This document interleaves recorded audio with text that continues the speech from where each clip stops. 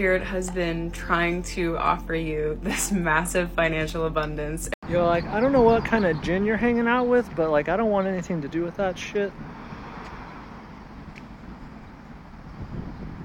Like, what kind of spirit is trying to give me money?